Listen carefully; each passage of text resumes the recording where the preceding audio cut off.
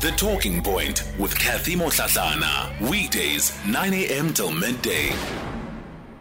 All right, so just looking at some of the messages that you're sending through, we still have a number of people that are simply not convinced by the position that is being taken, particularly in terms of, this conversation and the need for the third booster shots and how that determination is being arrived at. Somebody saying, Kathy, the doctor did not answer Pastor Duma's questions. Such answers make the... All right, I think there's a bit of a typo there. But the sentiment that this listener is expressing is that it allows questions around the validity or the credibility of the vaccines to remain. At least that's part of what one listener there is saying. Another one asking more about the ingredients. I think she answered that particular question. That information is available online. You can just Google it and you should be able to find exactly what has gone into the Pfizer vaccine. Hi, Kathy. It's David. I want to ask this. More gatherings occurred by politicians, but the number is reportedly going down. Is this not manipulated? Because I can tell after the elections, the number of COVID-19 numbers will rise again. We are fooled here. That's David's view. Yeah, David, you're not the first person to express that view. I think that when we look at the data, of course, it shows very, very low transmission levels of COVID-19 in the country. Does that have to do with the fact that we do have people that have already been vaccinated, even though we haven't received or haven't reached 50% of the population? I don't know. It's one of the things that they're going to have to keep a close eye on. And yeah, we'll have the opportunity to interrogate this further once we actually get into December. I see Brian here says the manufacturer should determine the quantity, the necessity of such, rather than an external body that is not involved in manufacturing, because safety is the primary responsibility of the manufacturers. Is that not? That's the comment there from Brian on that conversation. So unfortunately, this is where we're going to have to leave it with the issue of the Pfizer vaccine. I certainly hope that that conversation has helped answer some of the questions you may have had. Nat Aubrey says, Kathy, since you interviewed a doctor who has all great things to say about the vaccine, I think it will also be fair to invite another doctor who's totally against the vaccine and have concrete evidence. Yeah, well, Nat, this interview wasn't about necessarily their opinion. This is from the perspective of the Pfizer head, country medical director of Pfizer, speaking about their own vaccines, which I think is maybe different to just somebody giving an opinion. But I hear the point that you're making. You're basically saying there needs to be a lot more diversity of voices when it comes to addressing issues of the vaccine. And that point is certainly a point that we take. Our 11 o'clock conversation for today is going to look at the impact of COVID-19 on food systems and particularly food security. Hunger has been one of the biggest issues that people in the country, that households in the country are having to deal with. Let me invite the guests for this conversation. Dr. Marc Wegerif is a researcher on food systems and development studies at program coordinator at the University of Pretoria. Dr. Wegerif, good morning to you. Hello, Dr. Wegerif. Hello, I hope you can hear me. Yes, How are I you can. Today? I'm well, thank you. I can hear you now. We just had a bit of a delay there. Okay, sorry. Sure. Sibongile Cele is a farmer in Gauteng and also the leader, a leader in the African Women in Agriculture group. Sibongile, good morning to you. Good morning, my dear sister, and it's an honor to actually be talking about food in this current challenge where we're having a challenge of food shortage. Thusi Jakkal is a street vendor, also sells fresh produce in the Northern Cape and is an organizer for the South African Informal Traders Alliance. Thusi, good morning to you. A very good morning to you, Cassie, and to SAFM listeners. And thank you for having us. I think let me begin by giving each of you an opportunity just to explain to us the extent to which, food systems in the country were disrupted by COVID-19 and what that has meant for food security, particularly at the level of households, and maybe not necessarily just limited to the food supply that we have generally in the country. Dr. Wegerif, let me begin with you. I'll just give you about 2 minutes to share your reflections. Yeah, thanks very much again for the opportunity. And first, you have to understand the food system looks at the whole organization of food production and distribution and so on, and situates that within its context of the policy environment, the ecological environment, the social environment, and so on. So we've been doing a study that's been led by the Institute for Poverty, Land and Agrarian Studies at UWC, also working with the Association for Rural Advancement and Thusi Development Trust. And I will just say, summarizing 3 main stages of the impact we've seen, especially on informal traders, fishers, and farmers. But first of all, there was a hard lockdown that really hit those small-scale producers hard and disproportionately compared to the way it affected the corporate sector. I mean, we know street traders were completely stopped from operating for some weeks in that initial period, but also the other limitations on travel and so on affected fishers and farmers and so on.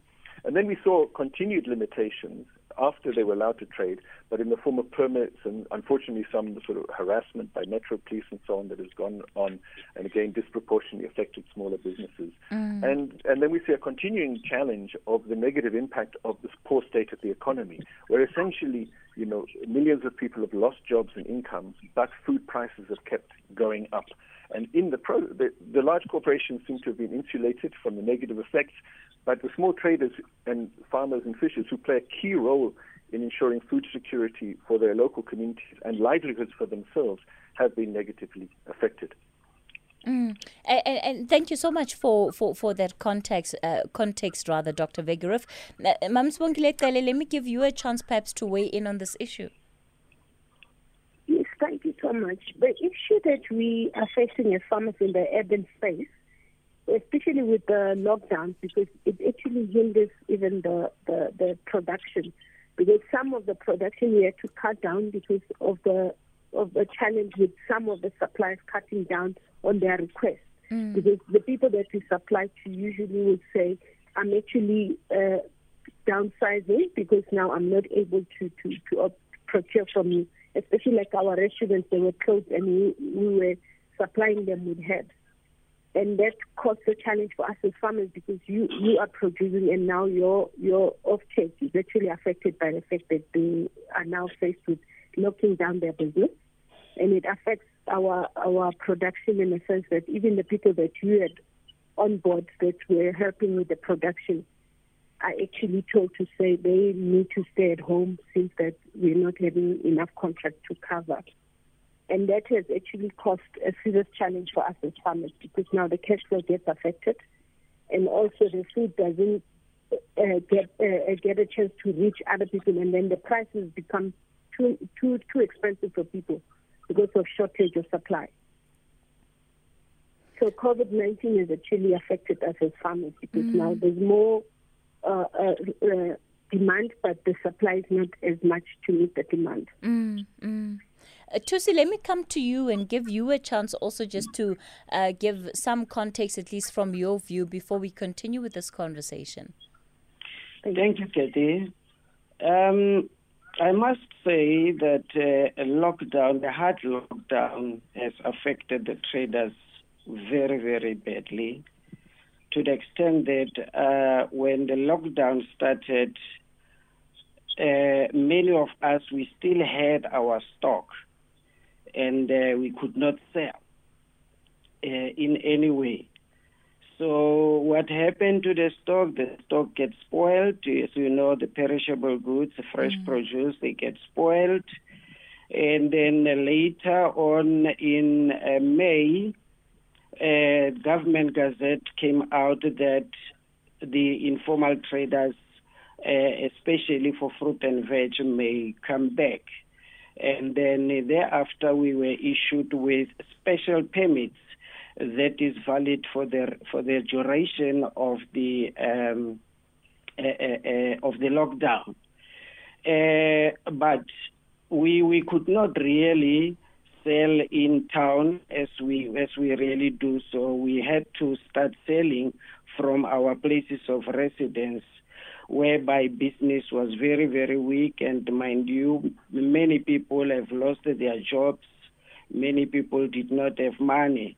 But eventually we were allowed back into the CBD to go back and trade. But I must say that business has never been the same up until now, whereby now government came with the program of TRAP, Township and Rural Entrepreneur Program, whereby in the fruit and veg, we were each to receive 1,000 rand to purchase stock.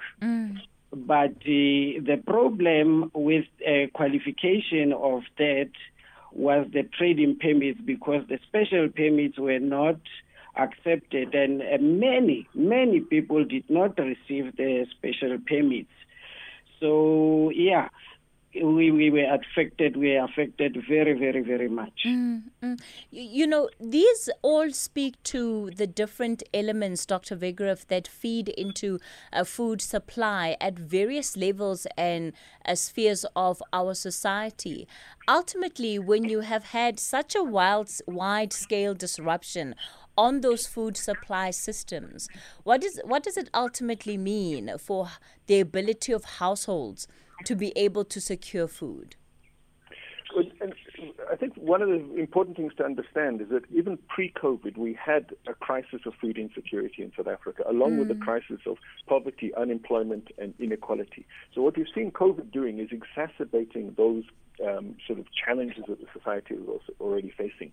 So if we look, we were making progress in South Africa in reducing the number of people who were food insecure. But since 2007, we've essentially, the progress has stopped. So for the last 14 years, even pre-COVID, we were still seeing consistently high levels of hunger and no sustained progress in addressing that. So even before COVID, we were sitting in a situation where about 45% of South Africans were at least moderately or severely food insecure, and about 6.5% were suffering real hunger, undernourishment, and that 6.5% was up from about 3% 10 years ago. So, things were getting worse pre-COVID. Now, COVID is exacerbating all of that, especially because of the job losses and so on. We know that about 3 million people lost jobs in the first months of COVID lockdowns. And it's very important to note that is the poorer black people, South Africans, who were losing the job. It's those already at the lower end in the more insecure jobs who lost out. Now, we've had some certain amount of recovery since then in jobs. But even at the, according to the latest Labour Force survey up to the end of June 2021, we're still sitting at over 1.4 million less jobs than we had before COVID. So less income. And as I mentioned, so that's got to be hitting the ability of people to buy basic foods. And at the same time, we've seen every month since March last year, every month, the food price has gone up more quickly than the core inflation. And that becomes very important for especially for poorer families, because they're spending a larger amount of their income on food.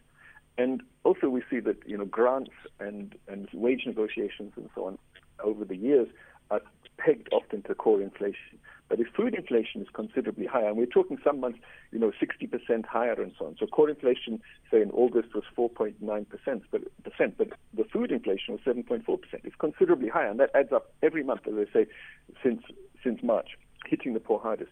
So we don't yet have the new statistics showing food insecurity, but it's very clear that the situation is getting bad. People experience that directly in and we can see that.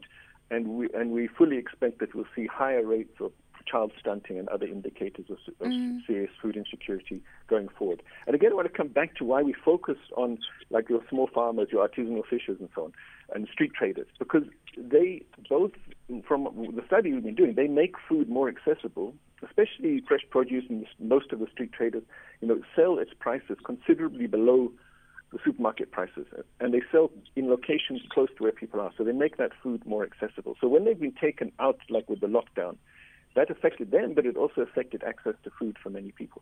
And of course, then, the food system must deliver food and make it accessible, but also it must deliver livelihoods for people in our context of inequality and unemployment and so on. So there's estimated to be about 750,000, 750,000 street traders in the country. The largest number of those selling food. There's about 80,000 artisanal fishers and so on. So this is a significant number of people who creating livelihoods for themselves and making food available. With the negative impact on them, we will definitely see increased levels of food insecurity. Sibongile, oftentimes when we hear statements like Dr. Marc was saying, talking about the fact that there are people in this country who are food insecure, it sometimes doesn't make sense because we don't seem to have a shortage of a supply of food. And we know that there are millions of rand worth of food that also go to waste in this country. Yes, I agree with you. There's so much wastage, and that's why we actually now, as farmers, have come together, especially emerging farmers, to say, how do we deal with wastage that is taking place? Because what is happening with the value chain, we produce as farmers, then we get offtakes from retailers. But now retailers, when they cannot sell at a high price, that food goes into waste. And they're saying, let's look at the pricing that is taking place and shortening the food mile. Because if a farmer is produced, let the food reach the table of the person that needs food be at an affordable price so that they're able to sustain their families as well. And also on wastage, where prices are too high for people to afford with the current situation where there's so much unemployment. We are even encouraging households to say where the seriousness of even being able to buy food, let's go back and do food gardens in communities. So that's where we came in as African women in agriculture, where we go and partner with communities and get young ladies that are unemployed. We train them on how to do farming using hydroponics and also doing organic. And then we say, go back to your communities and start community gardens so that there's food access to communities. And we diversify the type of foods that they have to eat, because we are not limiting it to just potatoes, spinach and cabbage. We say, look at other indigenous foods that we've been eating before, so that we diversify the food so that people have enough food in their households. I always make an example of beans. Beans is a high protein food. You don't have to have meat when you've got beans. So we also encourage them to say, go back, plant the beans, let people eat beans as part of their food, and also have vegetables. And this is all done in food gardens where they come from in the townships. We'll continue and our conversation. With informal traders to say, can we change the food supply? Go back to indigenous food, that we also have access of indigenous, which are not so expensive for us to grow and actually use. All right, I'm going to pause you there. I'll give you a chance also to continue. We'll be going on with this conversation, looking at the impact of COVID-19 on food systems and food security. For now, it's 11:30 and Musa has your latest news. The Talking Point with Kathy Motlatlana. Weekdays, 9 a.m. till midday. Of course, coming up at noon is the update at noon with Sakina Kamwendo, and they'll have an update on some of the big stories that have been unfolding throughout the day. We continue the conversation on the impact of COVID-19 on food systems and food security. So, Sibongile, you were still telling us about the need to be able to go back into communities and support initiatives and help them when it comes to their own food production. What do you think has happened in communities that we are simply unable to grow food for ourselves and to provide food for ourselves in that way? I think with the migration, most of the people, we have forgotten that when we grew up, each household had a tree and there were veggie gardens. And we're saying, let's restore that back, because it was also assisting a household that needs just to have food to sustain the family. So we are reverting back to basics to say, can we start there? To say, have just basic food that you eat daily, seeing that we have this situation currently where there's a high unemployment rate. So get the young ones to participate in growing the food garden. And you just list 5 vegetables that you like, 5 herbs that you like, you plant them, and we have food on the table on a daily basis. This is what was being done by our parents growing up. I grew up in Orlando. My grandmother had fruit trees, she had vegetable gardens, and we were grandchildren, we were about 15, and no one went to bed hungry. And we are now saying, let's go back to basics and do that. Where you have a concrete slab, put in a tire, grow your vegetables.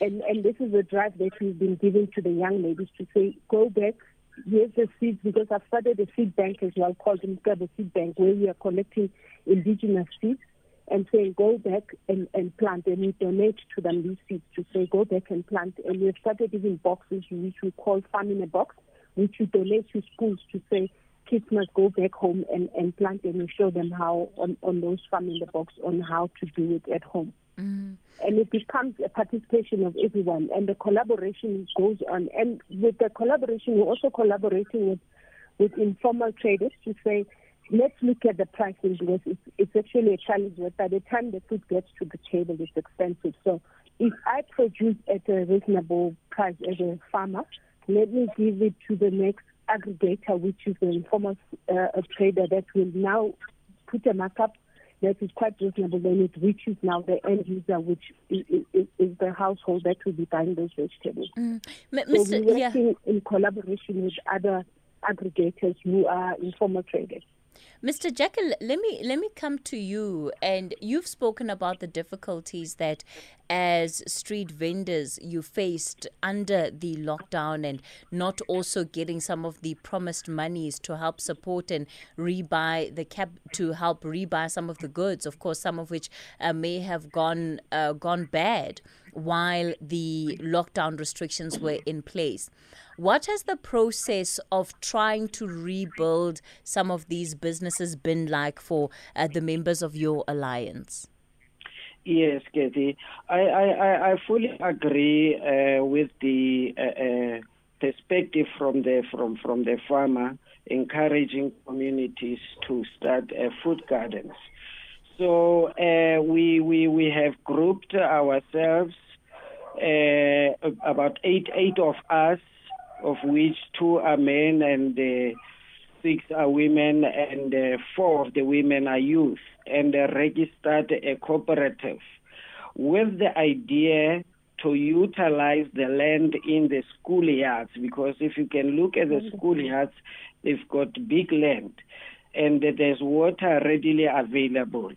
So we got assisted by the Department of Economic Development in the Northern Cape to register a cooperative in July. But however, the challenge still, because we have not received our certificate yet so that we can start working. The challenge is the system. We have not the system from the Department of Economic Development, because we did not have our certificate as yet. So it is very important that we must try and do something differently, because this is the new normal. And as the farmer is saying, indeed we experienced the shortage of food in our fresh produce market, whereby it's very expensive. And previously, the street traders, we were much cheaper than your chain stores, your Pick and Pay, ShopRite, and so on. But now we find ourselves more expensive than your chain stores. And because people now have to tighten their belts, they need to buy wisely. People are gradually opting to go and purchase from the supermarkets and so on. And as you know,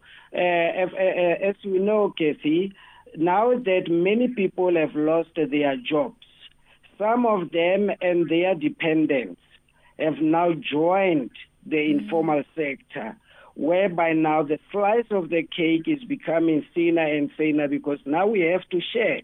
We have no choice, because we all have to survive. But I must say that the government is trying its utmost best to come and assist us. But there's a problem of a discord between the 3 spheres of government, whereby the national government will come with a plan as to how to assist the traders.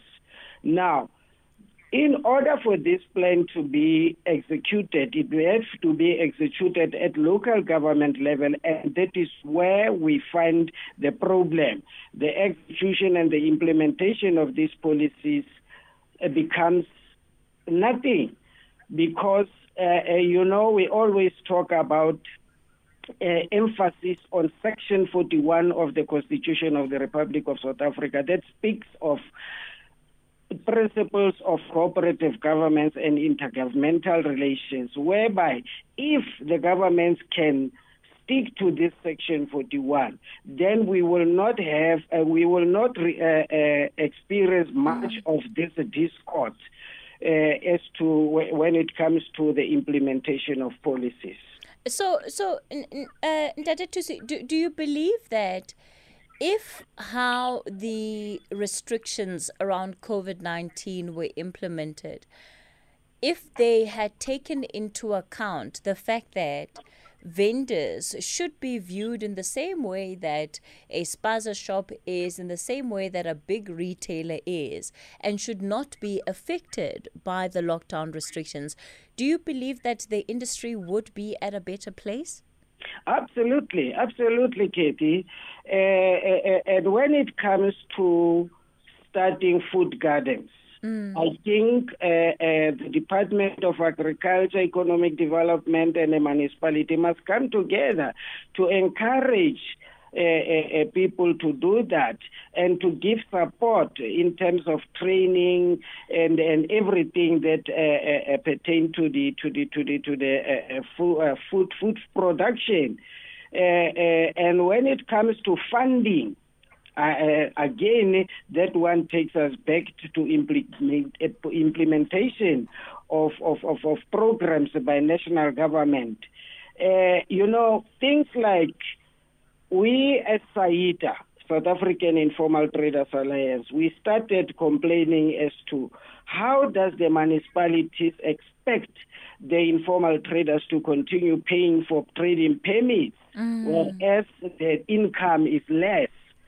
Now, eventually, on the 12th of July this year, a government gazette was signed by the then Minister of Small Business Development, Khumbuzo Ntshavheni, speaking about the waiver of trading permits and the business licenses.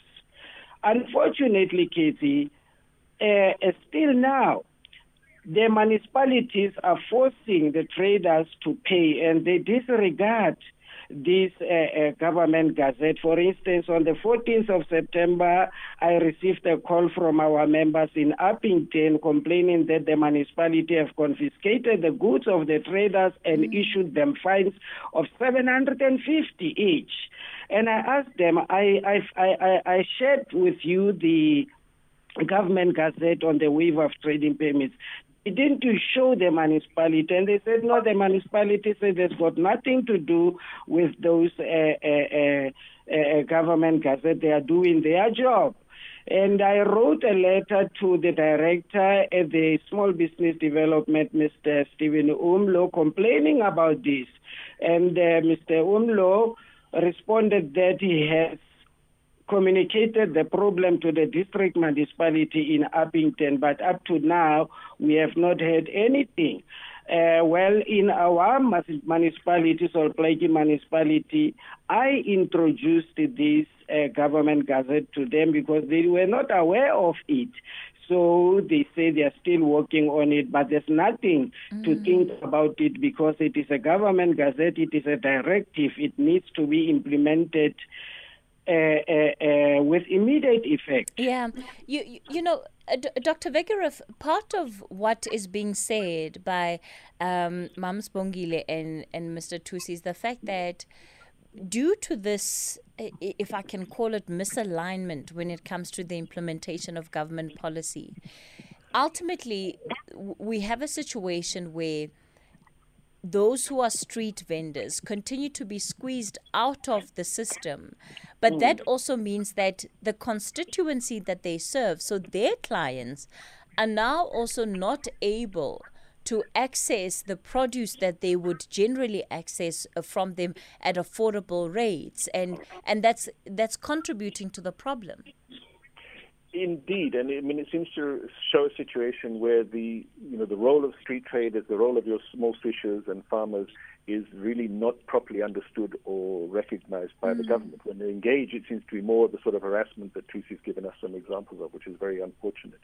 And I think for us, it's, looking forward, I really appreciate Sibongile and Thusi have tried to be positive about what could be done as well, but we need to remember, I think both of them also had to retrench employees. They've also lost money and so on. So the situation has been difficult. But what I would argue for going forward that we need to be looking at, and a lot of this incidentally does relate to local government with our elections coming up, is that we need to deconcentrate and decentralize the food system. And in doing so, I would say we must build on the initiatives of people like Sibongile and Thusi and the hundreds of thousands like them. We need to affirm this right of a place to trade for people, especially when there are so few jobs available for people. We need that right to land for those who produce. In our work with black farmers, we found many of them, even when they're producing and selling to the market, they're struggling to get land that they have secure rights to. And we need better supported municipal markets. We have these municipal markets that play a key role, but unfortunately many of them are being undermined. And I think the experience in Kimberley that Thusi is going through is where a municipal market is not functioning as it could. Where they do function well, we see that the municipal market selling to street traders and through the small enterprises is making food more accessible and cheaper. So we need more public market spaces closer to where people live, both for fresh produce, also for fish. And when we talk about fish, the infrastructure like refrigeration, storage, and packing becomes essential because the big companies have that, so they can buy up cheap when it's cheap, but the small fishers have to sell immediately because they don't have that kind of infrastructure. And a similar thing happens in the vegetable trade and so on. And we need regulatory planning and space for street traders. They tend to be ignored in our spatial plans, and they need to be central in them because of the role they play. We can use government procurement better for the prisons and schools to support your small producers, farmers, and fishers. And at the end of the day, I would say that COVID has reinforced some of these inequalities and challenges in our society, and we have to take it as a moment where we are in a crisis and we need substantial change. COVID has given us the reason and the evidence to show we need substantial changes. So I hope we can see those sort of changes going forward. All right. Well, let me thank all my guests for being part of this conversation. Dr. Marc Wegerif, who is a researcher on food systems and development studies at the University of Pretoria. Sibongile Cele is a farmer and also one of the leaders of the African Women in Agriculture group, and Thusi Jakkal, who's a street vendor in the Northern Cape, an organizer for the South African Informal Traders Alliance. I certainly hope that provides some kind of context for what has been happening to food systems and why we have these civil society organizations who are warning about the hunger problem in this country. So that is part of where the hunger that households are facing is coming from. And we now have to look at how do we ensure that should we need to have situations like the pandemic where restrictions are implemented, whatever the case might be, how do we ensure that small-scale businesses, that street vendors, are not affected in the way that they have this time around? Because it really speaks to our understanding of the kind of country that we live in. And it was Mr. Jackal there who said that he actually doesn't believe that there's a clear understanding from government about how they as street vendors are affected by policy that's made at the top at a national level and how that is implemented at the very local level where you have some officials not even being aware of what the policy is. We're going to pause it there for that conversation and we'll continue. We'll wrap today's program speaking to the Eskom Development Foundation.